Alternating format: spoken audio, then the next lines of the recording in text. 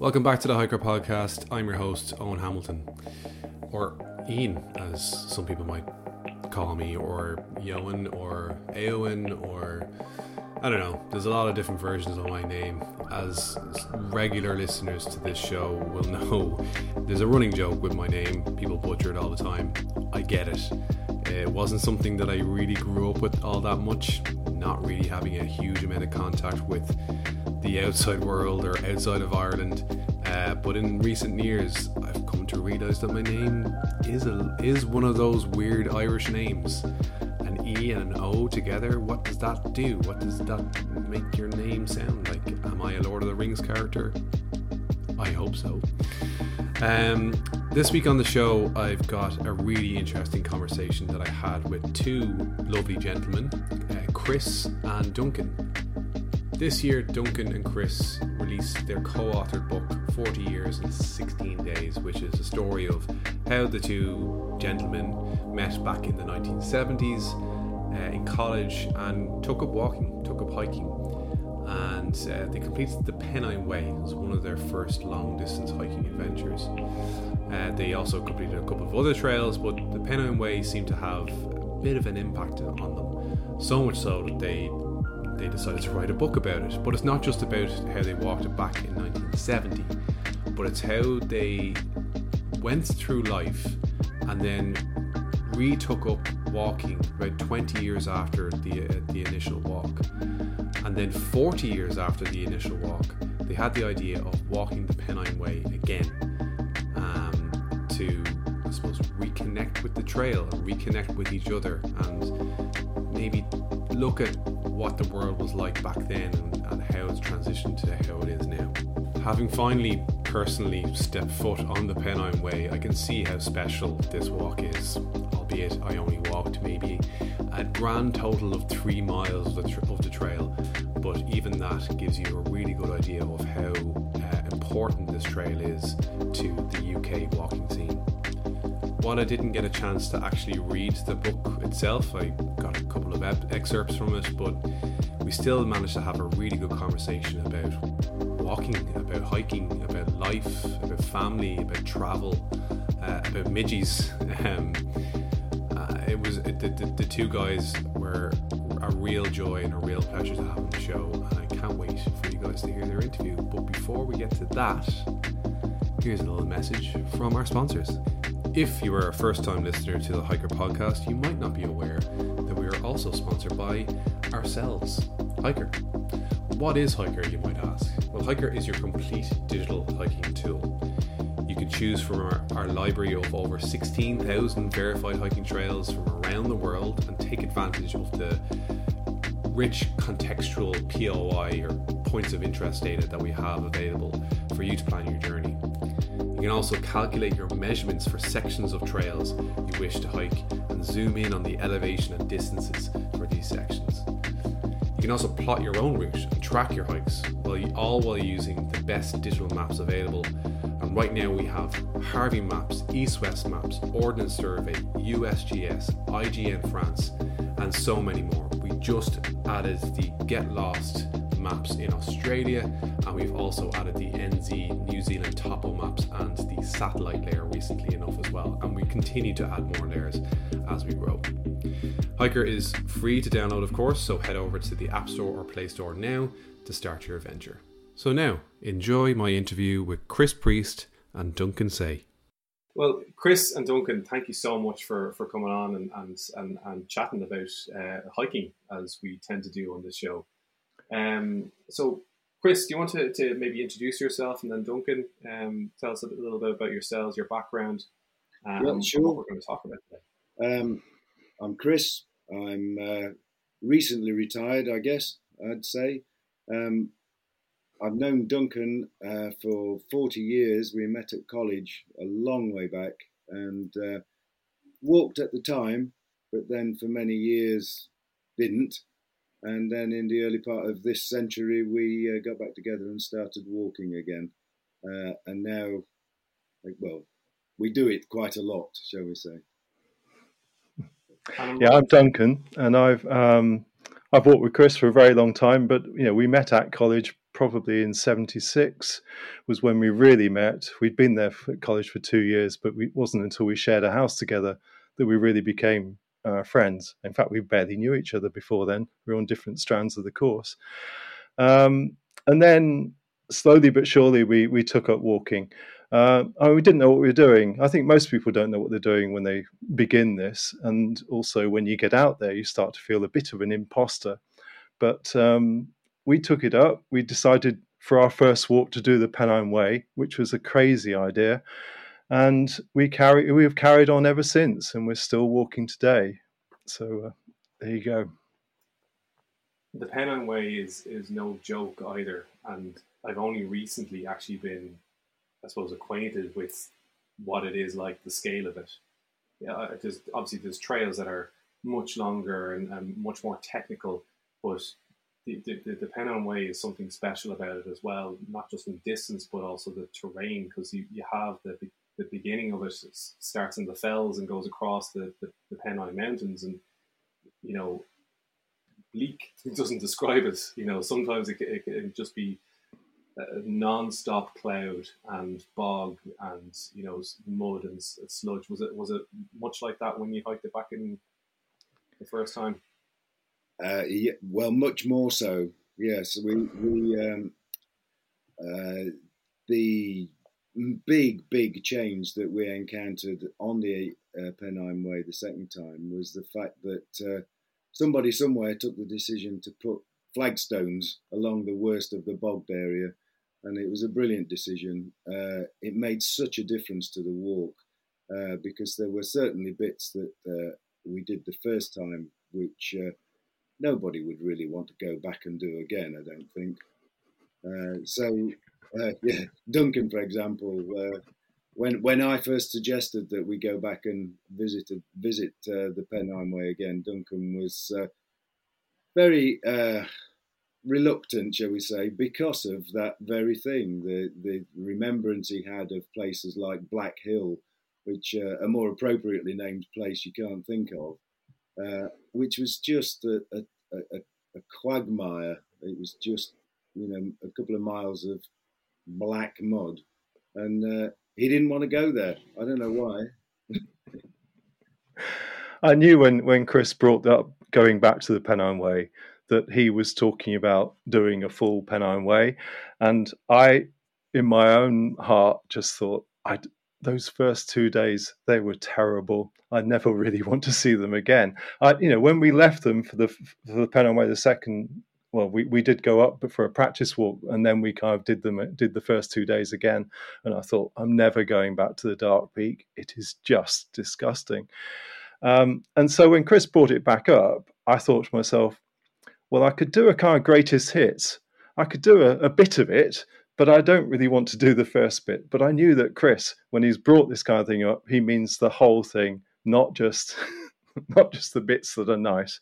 So I just thought, okay, let's go with it. In the end, I gave up and said yes. So I guess the drive to revisit it was this kind of anniversary of the original hike. But what was the original drive for doing the Pennine Way? The first time? Do you mean the first time? Yeah. Well, I think we were looking for something to do on our holidays, basically, and it seemed like it might be quite cheap. We weren't earning a lot at the time, and a bit of an adventure, and that's what I think. I don't know if Duncan recalls particular things that he can tell us. I don't think there's any specific event that drew us there. I mean, I think that we both had ended up at Bart's Hospital working there for a short while together. We weren't actually working together, but in the same place. So we at least kind of were seeing each other more often, which was great because it was nice to kind of have a good friend nearby. But the idea of doing the Pennine Way, we've no idea. We don't know exactly what kind of brought it about. When we did bring it up with our friends, a lot of them would turn around and look at us kind of slightly askance as if we were crazy. And I remember once being kind of sat around with a group and them saying, well, why do you want to do that? Why don't you go to Benidorm, where at least there's sun, sand, and, the rest of it? Why don't you want to do that? And I wasn't sure, but in the end, I I knew that I didn't want to go to Benidorm. I wanted to do something interesting. And I think Chris's complexion maybe might not have taken the hot sun either. You and me both. I think I'd at school. I come from. You might be able to tell from my accent. I'm not actually from Essex. I come from the Midlands, and when I was at school, a typical day trip that they might take us out on if we were going to do a geography study or something would be to the Peak District. So I had in fact been to Edale, where the Pennine Way starts, as a I don't know 14, 15-year-old or something like that. And if I went out for a day with my parents, we'd go to the Peak District. So I was reasonably familiar with it, and I think at the back of my mind there was an idea that I wanted more of it, and this might be a way to do it. So I think also what we I hate to I'm sort of reluctant to say this, but we do remember watching the John Noakes film, which has gone into legend really, about how he walked the Pennine Way, and that might have also helped to give us a little bit give me a bit of an enthusiasm for the idea of hitting those hills. Yeah, I think John Noakes is before your time, Owen. I think. I know. I was just smiling, nodding politely. Didn't know. I'll have to Google that now after this. Sorry. There is something about the going back to what you were saying about like not going to Benidorm, not going, on these sun holidays. There is something about one achievement. People want to achieve something in the time that they have, but also there's just something special about walking from one part of a country to the other by foot, and that you're not doing a loop, you're not going, on a short day hike. You're actually literally going, right, I'm going to see you in 3 weeks, and I'm going up here, and then I'm going to make my way back by public transport. And you're only using your feet to get there. Now, there's something special about doing that. I think the point you were talking about with not doing the highlights tour and literally going from one end to the other, like you're a what's the word? You're truest, I guess. I don't know if that's an actual word, but you want to see it from end to end. And it's not complete unless you actually do it that way. Yeah. No, I think you're right. And the thing about the Pennine Way is it's been set up by somebody else, and we kind of then follow it. And I think there's a lot to be said for doing a trail in that way. There's also a lot to be said for just picking up a map and saying, I want to go from here to here, and how do I do it? Both things are equally valid. But once the trail has been set, you feel as though you have to follow it. And it's a great thing. The Pennine Way is without doubt a great thing. You go from England to Scotland along the highest ground along the way. It's great. You're right though, Owen, about the idea of going somewhere, and certainly when we came to do it the second time, we'd been walking quite a lot, Duncan and I, with some friends. We'd sort of got into the habit of once a year, certainly, going off for a week or so to some great place in Spain or Slovakia we went to, and walked for a week. And it was fantastic walking, but it was always a day's walk. We did a circle and got back to the same place. And I think the Pennine Way, certainly the second time, said to me, this is a journey. We're actually going to go somewhere. And that really appealed to me. It is what you said there, Duncan, is that someone has set this up. So it's almost in a way, it's your package holiday. To narrow it down as much as you can. That is your package holiday. It's there. It's built for you. You've got your meals planned. You've got your bed. You've got your transport. It's your feet, and that's your package holiday is already kind of set for you. But it's a challenge that somebody's set out for you. It's that this is going to be a good trail because it's recognized as a national trail, and it's steeped in history as well because, particularly around the Peak Districts, it's the start of the mass trespass and the what led on to public footpaths and everything like that as well. So it is certainly something special about it, definitely. So in between the two, you had, sorry, I've forgotten how many years that was between the two hikes. 20 years? 40. 40 years. Yeah. So was that 40 years full of hiking? No, not really. Yeah. Well, we had to. Well, we didn't have to, but we found women, got married, had children, like you do. Where'd you find them? Well, it's a very good question. Well, they kind of found us sometimes, but that's on the trail. Well, it does happen. Does happen to some people. No, we got married. We had families. We also, I think, we both went freelance in one way or another, and so work and other things took over, and for a while became the most important thing. And whereas we saw each other quite often, we knew there was no point in turning around and saying, let's go off for walking for a week, because there are so many other commitments and things in our lives. And being freelance, the phone will ring, and next thing you know, you're busy. And there's nothing you can do about that. And you don't want to. Your family don't want you to kind of turn the work down. It's not a good thing when you're freelance. Somebody else will get it, and then you'll never see it again. Yeah, and freelance doesn't necessarily mean you're free, to kind of go and do what you want. I think freelance maybe these days is probably a little bit easier to do because you've got Wi-Fi, because you've got cell phones, and you can travel the world and kind of work from wherever you want. In theory, obviously, in theory. Yeah. We were only talking about that earlier today. Why don't we just travel and work from wherever we want? It's not the reality of the situation. These things are ridiculously expensive to do. So but in between, you did kind of keep up some level of hiking, though. Well, it wasn't until a friend of ours, who we'd been in the house with, actually, he got married to very early on, and he was having his 25th wedding anniversary, and he decided to have a party and a celebration of this, and we went along to it. And at that celebration, it was suggested that maybe we should get together and have a walk. And Chris can tell the next bit, I think, really. Yeah, well, we thought that would be a good idea, because we were now, our children were all grown up. We had a bit of time, and I was very fortunate in having a brother-in-law who owned a farmhouse in the Pyrenees, in the most beautiful, idyllic valley that you could imagine.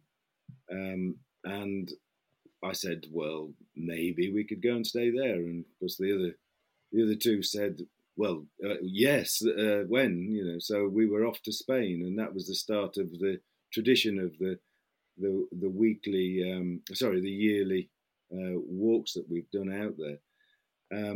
But that's what kick-started us again. So we did start to walk again after that. Not all the time, until I think in 2017, finally, I gave up working, and all of a sudden, time was almost limitless, and so we then did start walking frequently, and since then we've walked every week, more or less. We have a tradition of our Thursday walk, and we're out somewhere walking pretty well every week. So it's we think it's great. It's we love those days, and we go out whatever the weather. It's walking around Essex and Suffolk, which we do, is a bit different to the Pennine Way. There's not much terrain that allows you to practice for walking the Pennine Way, but it's beautiful. There are parts of it that are absolutely delightful, and we get out there in all weathers, and it's great. It's really good. Yeah, I suppose it's similar to over here with Ireland, with the Irish weather. You can't wait for a good day to go out and hike. And thankfully, we've actually been really, really lucky with the weather recently. And when I was over in the UK last week, I was hiking parts of Peak District, the Lake District, and we were blessed with the weather. And I'm sure everybody that was there hiking with us were like, it's not like this all the time. Yeah. It's the same here. If people go out for their first hike and it's a beautiful day, it's like, that's great, but it's not going to be like that all the time. But so the idea then to go back and do the hike again. So was this something that was long planned, or was it kind of like a last minute thing that you decided, hey, it's been 40 years since we did it the first time, let's go and do it again? I think I first suggested it to Duncan, and probably, I don't know, it must be getting on for 10 years or so ago, you know. And I said it, and I meant it when I said it. I thought, yeah, that would be fantastic to go and do that. You know, see those sights again and walk those paths again. But almost as soon as the words left my mouth, I thought, what am I talking about? I'm so busy work-wise. You know, I was running a company with 40 employees. I couldn't just sort of magic 3 weeks up from somewhere to go and do it. So it sort of disappeared. The idea disappeared again and went back to the back of my mind. Until, as I was saying a moment ago, we got to the point where I was no longer working, and I thought, well, okay, now's the time. And I mean, we're in our 60s now, so you know, you could say it's now or never sort of thing. You know, we had to get it done if we were going to do it, and so I brought it back up to the top of the agenda, and fortunately, Duncan agreed. When Chris brought it up, it was actually in the 39th year, and you know, it was about February, March time, and then we went on holiday with the lads doing our yearly holiday. We went to Andalusia that year. We went to the Sierra Nevada, which is a fantastic place to go walking if you ever want to go. I can well recommend going to just near Granada, a place called Monachil. It's got some amazing walks from the door, which is what we prefer, is to just kind of walk straight out of wherever we are and get up into the mountains. It's great. Anyway, while we were there, I was noticing, looking at the apps that we've got and everything these days, just how much walking we were doing each day, how much climbing we were doing, all this information that you now have that you never had when we first started.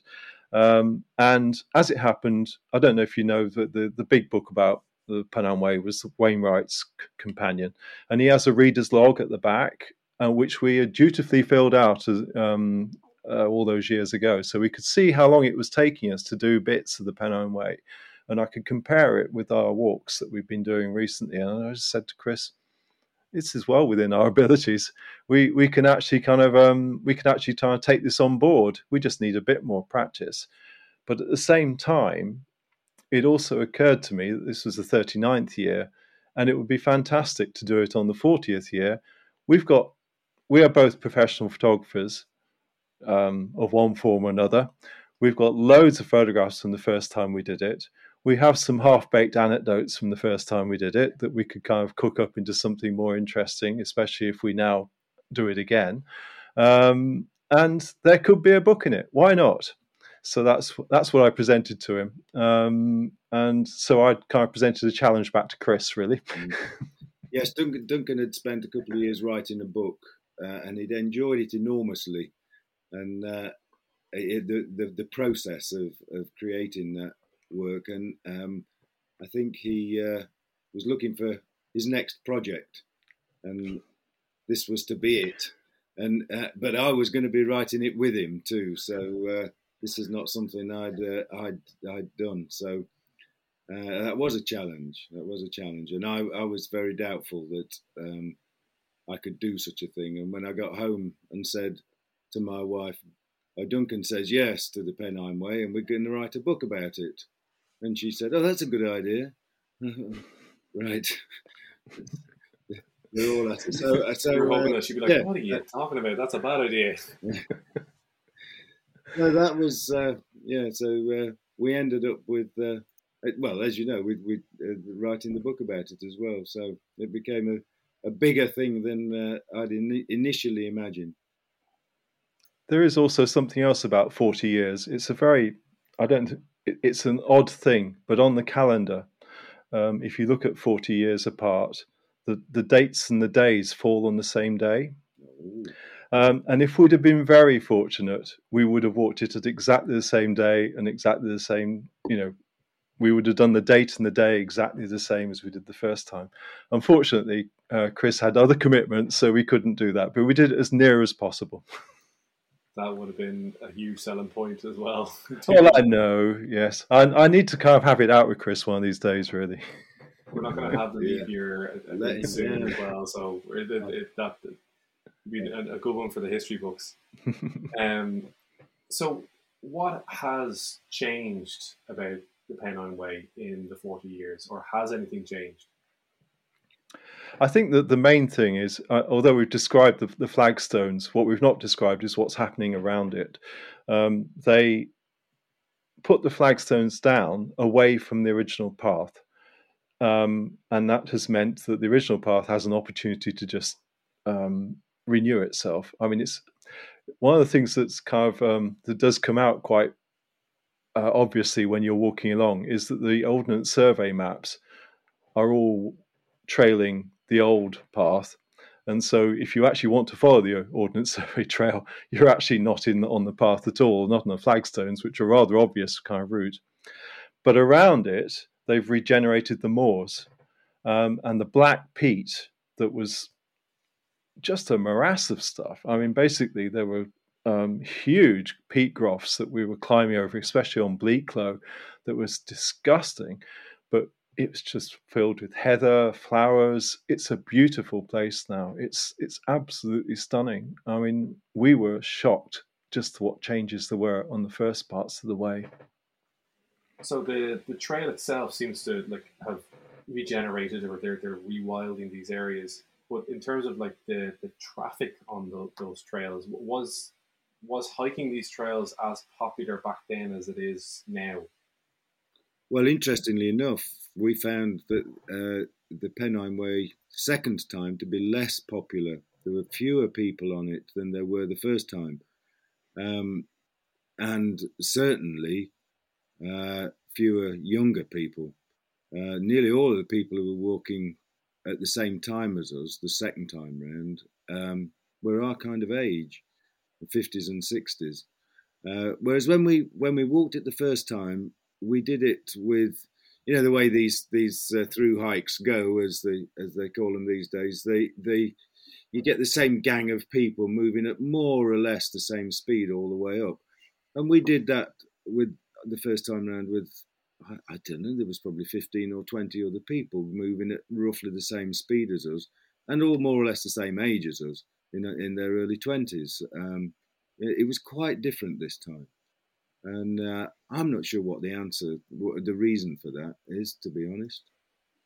That's actually quite interesting and shocking, to be honest, because from my perspective, I would have seen a lot more millennials and even some Gen Zs going out and hiking these trails, because the outdoors, particularly over the last 2 years, has become very popular, and hiking has become the cool thing to do now. Yeah. So I would have actually imagined that more people were doing the Pennine Way at a younger age. So well, I guess it was pre-COVID, and maybe that has changed. And we wouldn't really like to. We'd like to encourage more people to go out and walk without any doubt whatsoever. There's nothing better as far as we can see. If you're capable of it, why not go and have a go? Because it's fantastic. But it was very disappointing at the time. We were waiting to see the young people, because we were expecting to be kind of told off for being a bunch of, a couple of ancient fogies kind of walking up the way. And we were looking forward to it in some respects.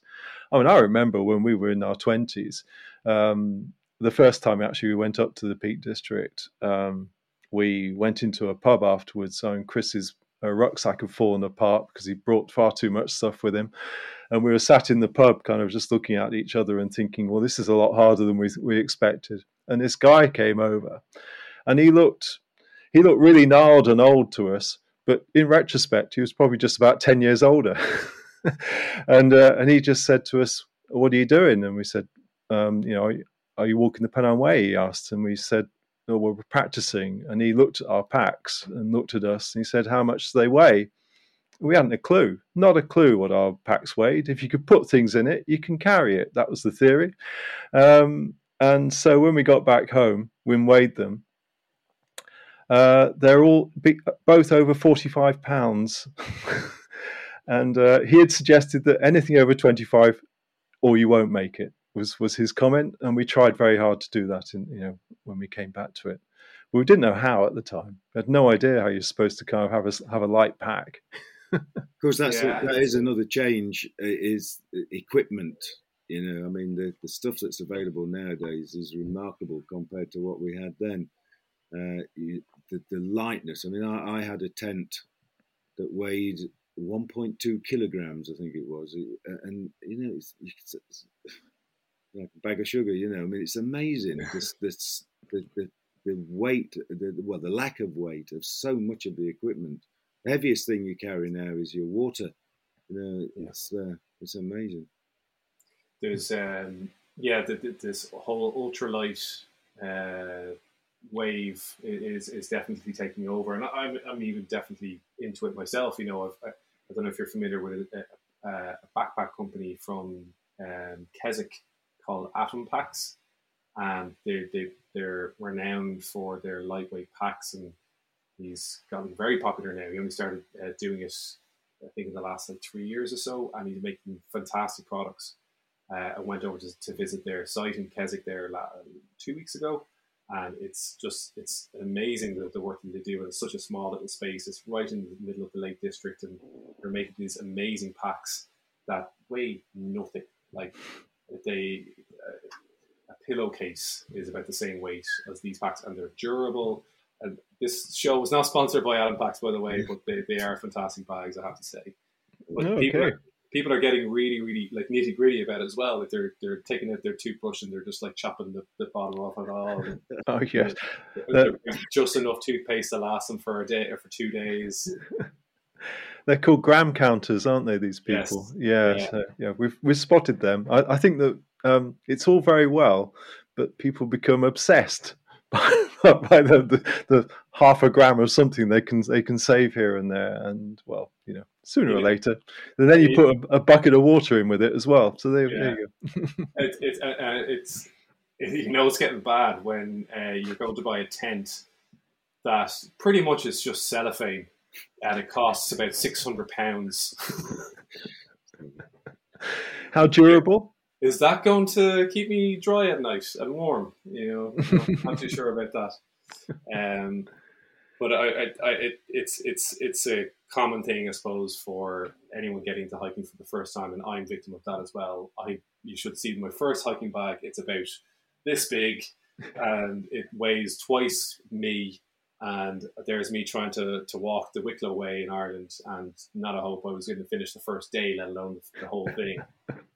And there's so many people that have the exact same story. I don't know if you've read Wild, the story of I can't remember her name now, but she walked the PCT and her bag was pretty much the same weight as her, and she tried to carry it along the PCT, and she almost broke her legs because it was just too heavy. Yeah. Well, you see these people. Absolutely. And they sort themselves out sooner or later. Yeah. Exactly. That's it. You learn by failing, and you get the gram counters coming up into you and telling you, no, you shouldn't be doing that. So so if you were to summarize the book, then what is it? What does it describe, and what is this? Is there a lesson for people to learn, or is it more of this is a diary, this is a journal of the journey that we took? You go, Duncan.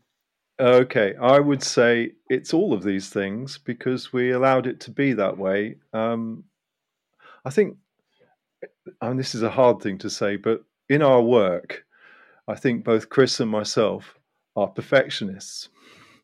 We expect very high standards of the people we work with. We expect it to be good, and we expect it to be very well made, whatever it is that we do. So when we started to work together here, we suddenly discovered that we had very high standards. We expected this to be really good. And it was quite hard to write this because sometimes it wasn't good and we spotted it and we knew it and we found it. For example, we were not sure about putting maps in or how to kind of cope with that. And in the end, we put the full QR codes so you can kind of follow our routes that are online. It was the easiest way to do it rather than doing a kind of just a pencil drawing or something. The book itself is a book about friendship at the end of the day. It's about our friendship, it's about the fact that 40 years ago we decided to do something and 40 years later we decided to do it again. And it's got all the things that happened in the middle as well. Well, not everything, obviously, because we're not going to tell all of our lives. We're going to talk about walking. And it's also about the fact of how and why we support each other and why it's great to walk together, why companionship is a good thing. I mean, I'm not against solo walkers, but some walking together, there can be something else going on there, especially if we've got the right person to walk with. So that's what my message from it. But Chris has a different one. Well, I mean, I agree with everything Duncan's just said. It is all those things. I'd like to think that it would, anybody reading it, I'd like to see people my age read it and say, yeah, I can do this. I'd like to get out there and do that. And they can, they can certainly do it. So that's what I'd hope would come from it. They'll read it and say, those two guys had a really good time, even though the weather was awful. And I'm going to do it too. Great. It sounds like there's just so much in there for people to relate to, and that's really, I suppose, what you're trying to do is just to show people themselves in the story, I guess, and that, yeah, as you said, Chris, like, you can do this too. Anybody can do this. It is walking. It's walking at the end of the day, walking for a long time, but it is walking, and if you can, you can at the end of the day. I picked up something you said there, Duncan, as well about walking with people, and it is it solo walking. I solo walk all the time. I love doing it. It's a great kind of form of meditation and kind of like thinking things through. But I don't think I've actually made more progress with my own thoughts than I have when I've had someone else there and the right person. So Paul, a good friend of mine and the founder of Hiker, we kind of evolved Hiker to be what it is from hiking. Like we found it because we loved hiking, and Paul was an avid hiker himself, a long distance hiker, and he built an app to help him with those trails. But then the evolution of it happened because we continued to walk and go on these great hiking adventures and hiking the Wicklow Way, hiking over in the UK and all over the world, and then we brought in the rest of the team, and we're all walking together, and we're having these meetings, and we're going out onto the hills and the mountains, and not just about work, but like trying to solve problems and trying to figure things out, and life problems, relationships with each other as well. Like if we're loggerheads about something, we'll go out for a walk and we'll figure it out. Because when you're behind a screen and you're on your phone or anything like that, you can hide behind your words, you can hide behind behind the screen. But when you're out there, you've nowhere really to hide. And I guess I hope that doesn't sound too daunting, but you know what I mean. Like you can really solve these things because you're out in nature and it's that, I suppose, safe place, if you will. No, you're right. I mean, Duncan and I, we've got to the point where we know each other so well that when something happens on a walk, I think we both know what the other one's reaction is going to be to it, and so we'll deal with it almost often without even speaking. We just sort of, oh, here's an obstacle, no problem. We passed it, and nobody's spoken. So it's quite a remarkable relationship that's developed over many years without us really aiming to do it. It's just happened. I also agree with you about the meditative calm of walking. And as Chris has just said, you can actually have it with the companionship. The thing that we found is that there's a certain security in walking with more than one person. You can feel not reckless, but braver, and kind of take on things that you might otherwise, I don't know, as a solo walk, you might look at it and think, well, I've got to really be careful over this bit, and maybe look around to see if there's anybody nearby and check your mobile signals working before you do. Yeah, I mean, I think walking together is a great thing, and if you can find it, please do it. Absolutely. And you've gone on to do more trails since I think you only recently did the West Island Way. We've just come back from it. And I think we were fortunate to have the same window of weather that you had. Brilliant. Because we had an hour and a half of rain along the whole time. We were up there for 8 days. In Scotland. That's in Scotland. And to cap it all, on the last day, we had an extra day left. We went up to the top of Ben Nevis and we had a view, which is pretty well unheard of, I think. It was astonishing. Yeah. It was like being on the roof of Scotland. You could see for 60, 70 miles in every direction. And there are just mountains as far as you can see. And you can see why it's so difficult to drive through Scotland, because it's just it's so incredibly crenulated. It just kind of goes on in every direction. And what midges? You weren't attacked by midges at all? No, we brought the interloper along for that. We were okay. Our friend is more tasty to midges for some reason, and he didn't get much, but he did get a few bites. Well, generally speaking, hiking season. Oh, sorry. No, go on, Chris. I was just going to say about midges. Really, we didn't encounter any, apart from one evening when we went out. The nearest place to eat was a walk away, and it was a bit darker. There was a bit of water, and we had nets to go over our heads, so we were able to protect ourselves that way. But otherwise, we didn't really encounter many at all. As far as the weather goes, I was told by someone who knows the area that to have a week without rain would be miraculous, and that's exactly what we had. It's amazing. Fantastic. Yeah, well, that sounds like an absolute dream hike. Scotland is one place that I haven't visited myself in terms of hiking. I've been to Scotland many times, but I haven't hiked there, and the West Island Way is definitely on the list. So September is probably the best time to go, and I'll try and tackle. Well, you set the bar anyway. I would say we were so lucky. And we just came to the conclusion that we probably shouldn't do that again, because next time there'll just be buckets of water thrown over us, I should imagine, as we got there. Just out of spite more than anything else. Yeah, probably. And you can't blame them, frankly. We were expecting a bit of a deluge and we didn't get it. We're very lucky from that point of view.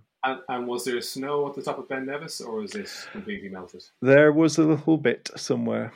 Okay. I didn't see it, but somebody else told me it was there. Fantastic. Wow. It's very cold, I'll tell you that. It's very cold. Yeah. In terms of the people walking the West Highland Way, it was different to the Pennine Way, because there were actually many more people. There were youngsters walking it. And actually, we were unusual in our age on that one, which was interesting that it should differ so much. But it was very. I mean, at times it was a motorway. We were trudging along behind people wanting to move a bit slower than us and couldn't get by. It was it was very busy at certain points. Yeah, I think with the West Island Way as well, because it is proper right to roam, people can camp, and it's probably a little bit more popular for that reason. And the West Island Way has grown immensely in popularity over the last 2 years. Like we even see it ourselves with people using the West Island Way trail on the app. They're using it way more than any other trail in the UK at the moment. Really? With Oh, that's coast to interesting. coast trails coming in soon, close behind it. We might not But have in known terms if of other we'd done trails, that. say that again. If we'd known it was so, the popularity had soared, we might not have gone. So I'm glad we didn't know that. So in terms of other trails, have you anything else on your list? Any other trails coming up? We're off to Slovenia next year for our week with the lads. So the boys will be getting together to go up a mountain or two there. We are thinking about what we might do next, and maybe we'll just kind of keep it under our hat at the moment. Yeah. Keep the suspense for the next book. Well, I don't know. Maybe. Definitely, we would like to do something about the West Highland Way, so we're going to start working on that. But it would be a much slimmer volume than this one. Well, apart from anything else, it's only 7 or 8 days walking, so it's not a kind of it can't be a big thing. But we did get some astonishing pictures, so hopefully we'll be able to kind of put them in. Another hike that is definitely on the list for myself in Scotland is the Cape Wrath Trail. Oh, certainly, yeah. So that's going further into the nonsense mountainous region. It goes on forever and ever.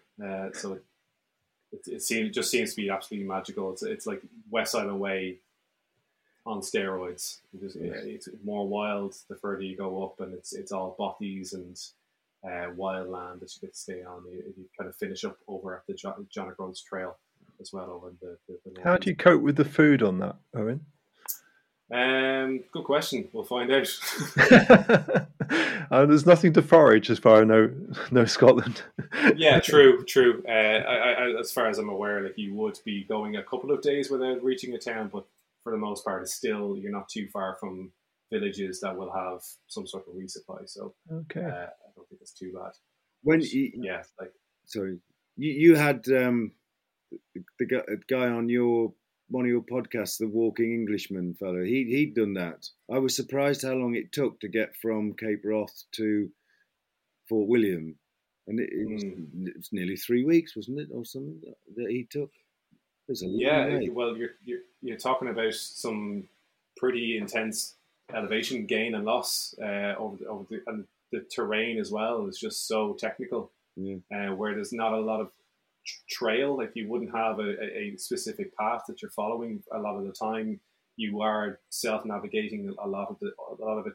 I think now it's a little bit more established, but still, there's a lot of areas where there is no trail, and you do have to self-navigate. There was another chap we had on the show that was doing a circumnavigation of the entire UK, of Britain, the island, and he was going through parts of Cape Wrath, and there was no trail there. There was literally just walking across fields or going up the side of a mountain and just finding a route up the side of this mountain. So it can be quite technical in areas.